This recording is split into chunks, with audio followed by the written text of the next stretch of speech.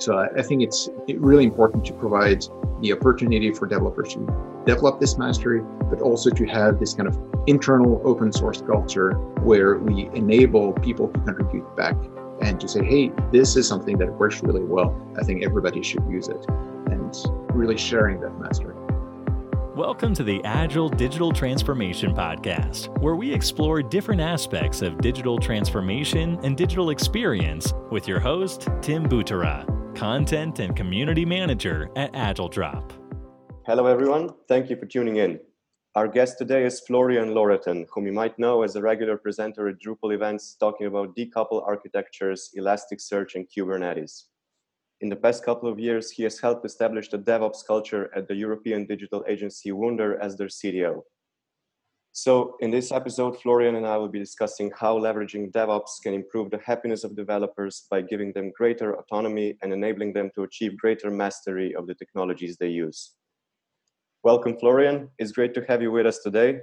Well, let me just go ahead with what I think is the most essential question, and that is, what does DevOps even mean? Can you give us a brief definition and maybe a little bit of history? Yes, of course. So I would say that, well, I'm not an expert on DevOps, and there's DevOps has been around for like over a decade. We just got started a few years ago, so we're definitely not in a position, and I'm not in a position to say really where it comes from.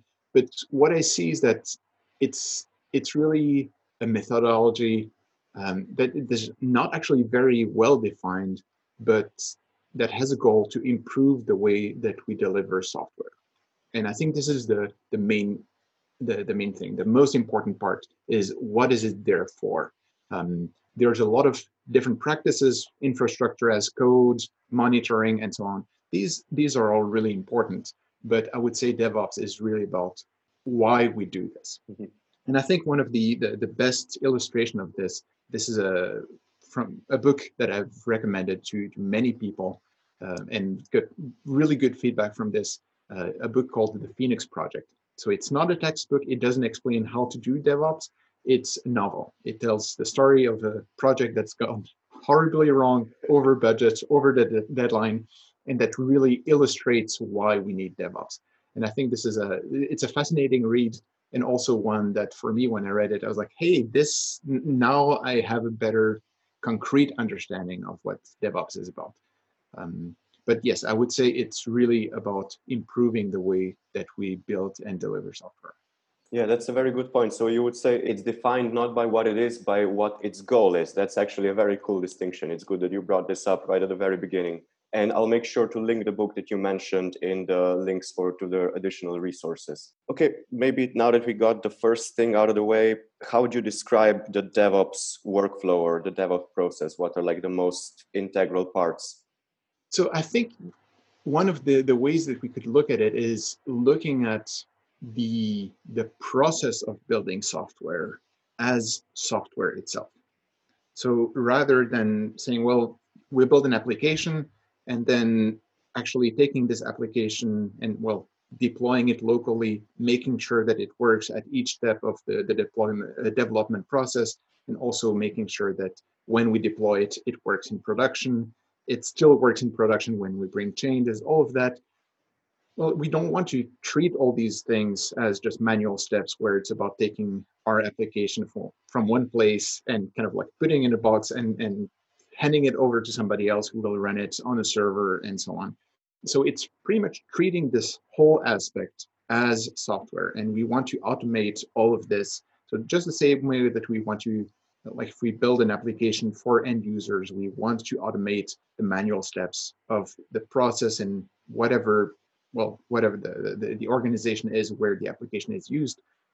And we want to take that exact same approach and use it internally for our development team. And so what we want to make sure is that we reduce any times when there is a need to wait. So for example, like you build a new application, start a new project. Of course, you want to deploy it, but the server is not there.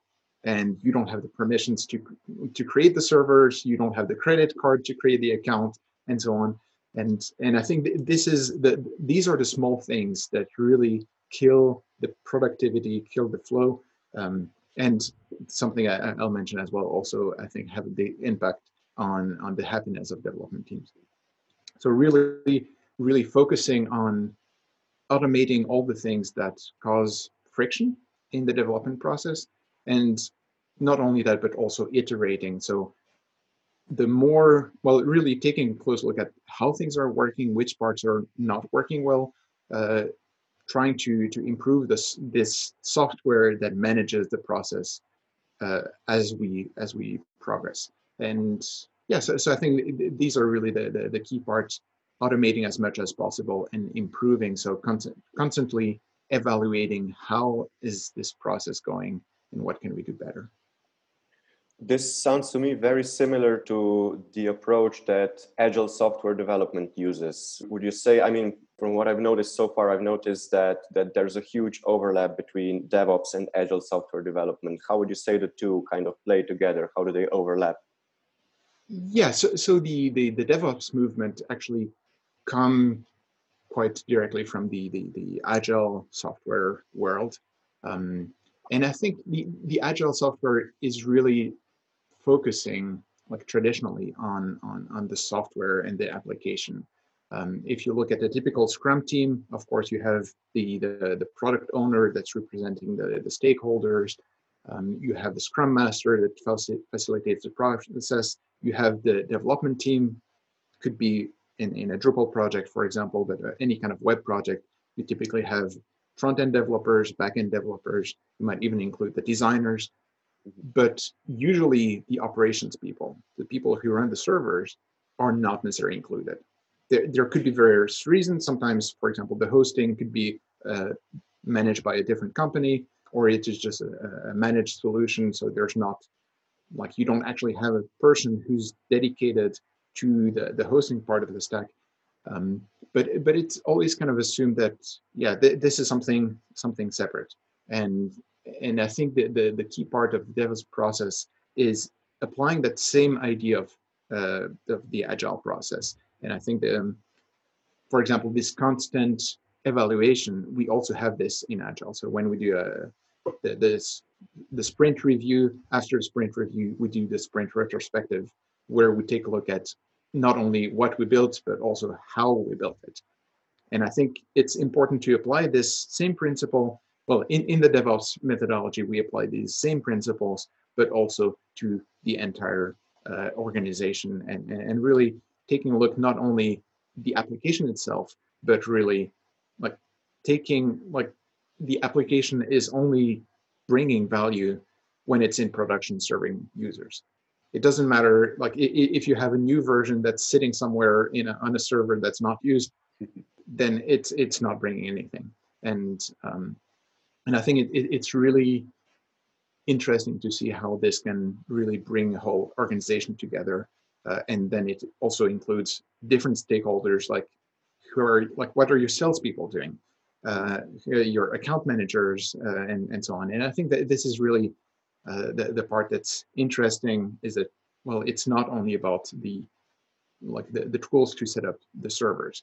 And what we've seen, for example, it changes the way that we can do accounting for when we invoice for hosting costs, because it lets us automate into the accounting process.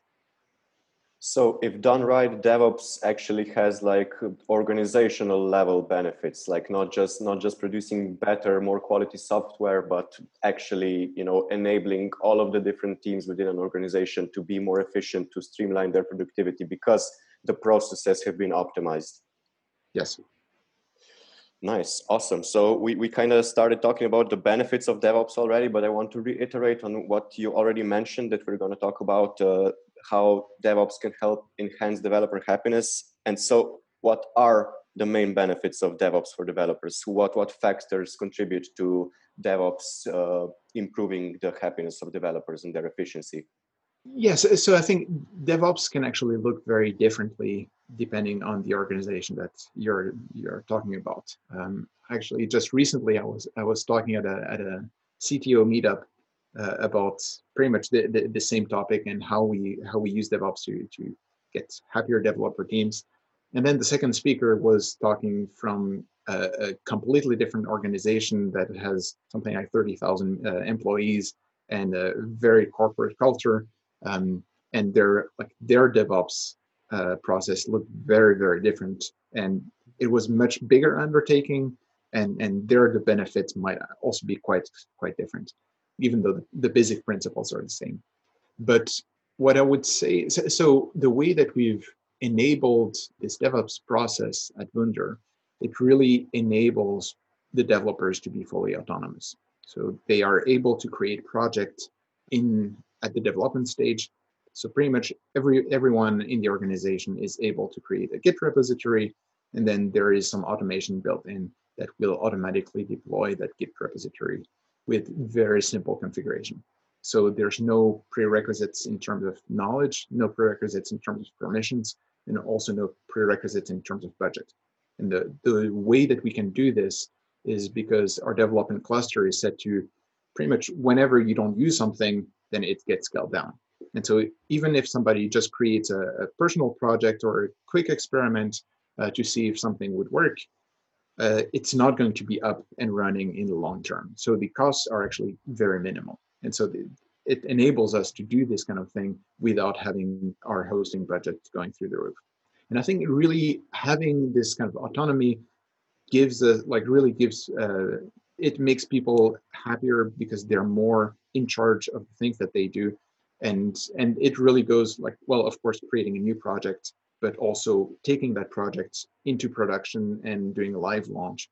And we've actually been able to do this without any involvement from our operations team, which is something that is actually pretty cool to see. Hey, somebody launch a project and we didn't have anything to do. And I think this is something that's really exciting.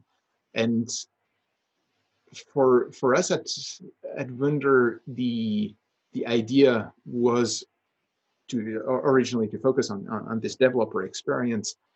But what I've seen actually in retrospective, looking back at this motivation theory, and one of the references that I used is the book Drive by Daniel Pink, where he talks about how the key to motivation is autonomy, mastery, and purpose. And it's actually really interesting to see how these three key requirements to motivation are actually addressed quite well by this automation process. Yeah, it seems totally perfectly in line with what we've been talking about so far. Yeah, I know that you've exposed the mastery of the technologies, autonomy, and what was the third element? Purpose, you said? Purpose, yes. Yeah, I mean, from how I understand DevOps, it gives you all of these three benefits. So it's, and as you said, it's like essentially it plays along and correlates well with motivation, and probably each of these skills and traits is kind of essential for the other one, and they just work in tandem so well. And maybe one thing to mention, especially regarding the mastery, one thing that is important, the mastery that the development teams care about is not about mastering Kubernetes, usually. It's not about mastering this tool that does the things for them. It's about building the application, whether that's using React, whether that's using Drupal, or something else, or also having the freedom to use something else. Just somebody who wants to, or who needs to, for whatever reason, build an application in Go, having the freedom to do that. So having a system that automates, that provides a lot of really good defaults, but still allows the freedom to do something that's unusual, and also having a feedback loop that enables these types of experiments to be then included back into the common tool set. And we've seen this, for example, with people working with JavaScript, introducing new, more established coding standards. And we've seen that it started in a specific project, then there was some agreement, and then we were able to include those into the standard pipeline that we have. So I think it's really important to provide the opportunity for developers to develop this mastery, but also to have this kind of internal open source culture where we enable people to contribute back and to say, hey, this is something that works really well. I think everybody should use it, and really sharing that mastery. Yeah, definitely. It's about finding the most efficient most efficient solutions, most efficient tools, and if they prove to be really efficient and really, really well performant, then why just limit them to a specific team or a specific person? This is the power and beauty of open source, right? That everything is open, everything is able to be taken as an inspiration, taken as kind of new approach for something, and it isn't closed off. It allows for much more of that autonomy, that freedom that we're talking about. Maybe it's actually one of the essential parts of the autonomy. Okay, what about some of the kind of main considerations and maybe challenges when implementing and executing DevOps strategies? I think one of the biggest challenge is it's really changing culture. So it's not about changing tools, but it's also changing the way that for example, development teams and operations interact. So what we had previously was an operations team that was focusing on doing things that were needed. So set up a new server, whether it's for a new project, for production, and so on. And it has changed so that the development teams themselves can do things themselves, but it also means that they are expected to do those. And so rather than the operations team providing performing certain tasks, they're actually facilitators. And that means that they also have a different role when it comes to the budget in the company. And so there's really a lot of different things that really need to change. And I think that there's also these types of, I mentioned monitoring and cost before, that we make sure that we give the freedom to the teams, but that we also give some responsibility. So if a team decides, hey, the website is a bit slow, let's double the amount of resources that we use in production, that definitely works. And maybe there are some situations where this is actually a good way to go about things, at least in the short term. But then there also need to be some accountability for this. And so that means there are different responsibilities. And then we also need to make sure that we have proper measurements in place. So for example, for costs, yes, it's great to have an infrastructure that scales automatically. The cloud makes this very easy. But at the same time, yes, the cost will scale as well. And so it's really important to make sure that there is monitoring not only of server load, but also how much are things costing, where do we use the money, and things like that. So I think that this is really something that it takes some time, and I would really recommend going one step at a time and really constantly evaluating. So using the DevOps methodology to improve the way that you do DevOps. Hey, wow, that's actually a very cool thought. Can you say that again, maybe? Using the DevOps methodology to improve the way that you do DevOps. Nice, awesome. That's a quotable line right there. So you mentioned the balancing of freedom and responsibility, and I think that's a very good point, because it's kind of too much freedom kind of diminishes responsibility, and too much responsibility kind of diminishes freedom. So it's kind of a seesaw of these two aspects. And I guess one of the most important considerations with DevOps, as you mentioned, is kind of making this perfectly balanced between the two. Yeah.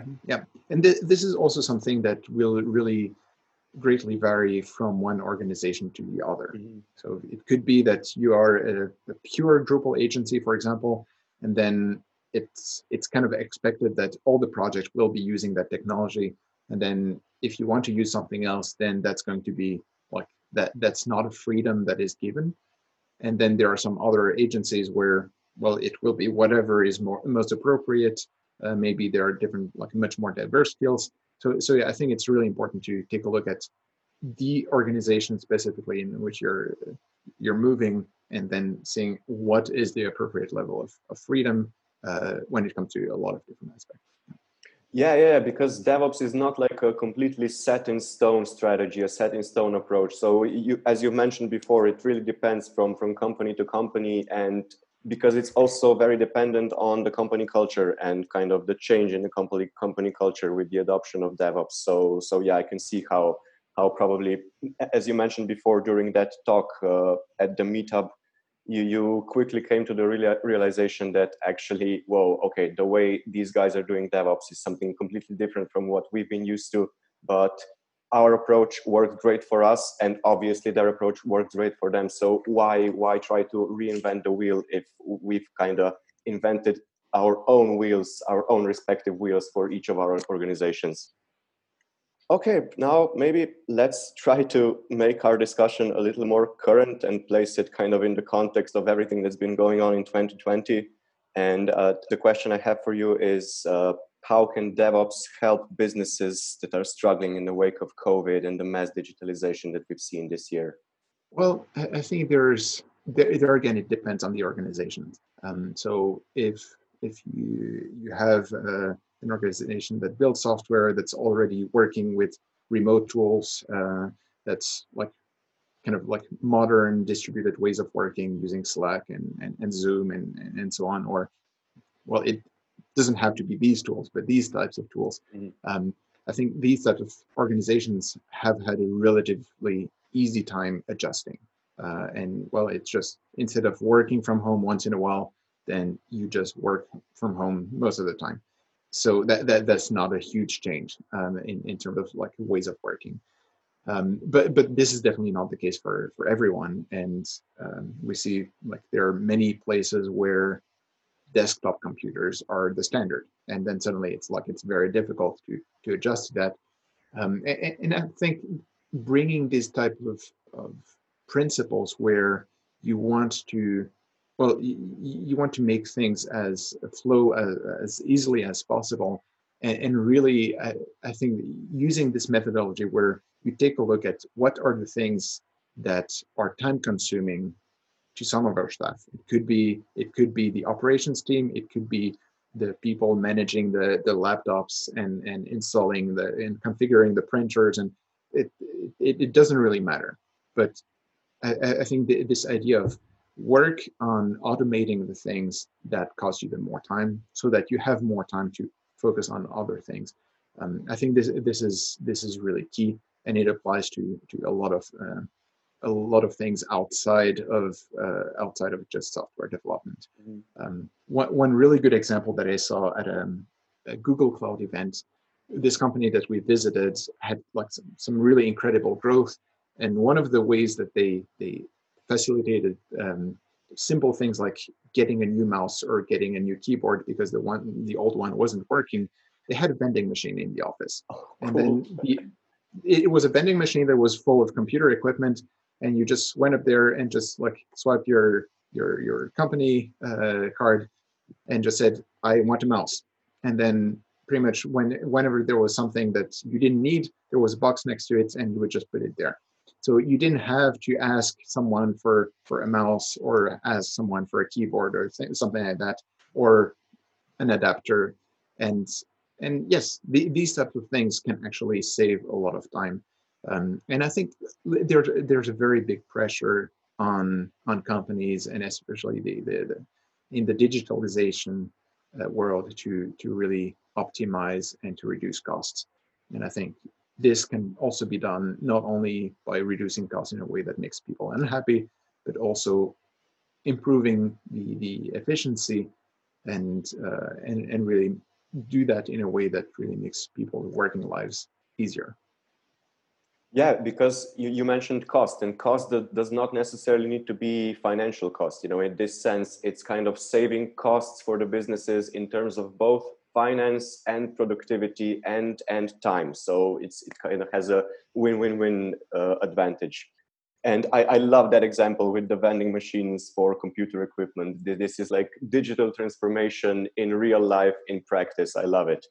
And it's interesting that throughout these conversations that I've been having for the podcast, a trend that I keep noticing time and time again is the fact that basically at the essence of digital transformation, it's not so much the digital, but it's enabling your people, your employees, the whole organization to perform better, to kind of streamline our workflow, as we just said, to kind of save costs, both in terms of money, time, efficiency, which leads to so many benefits for everybody involved in the processes.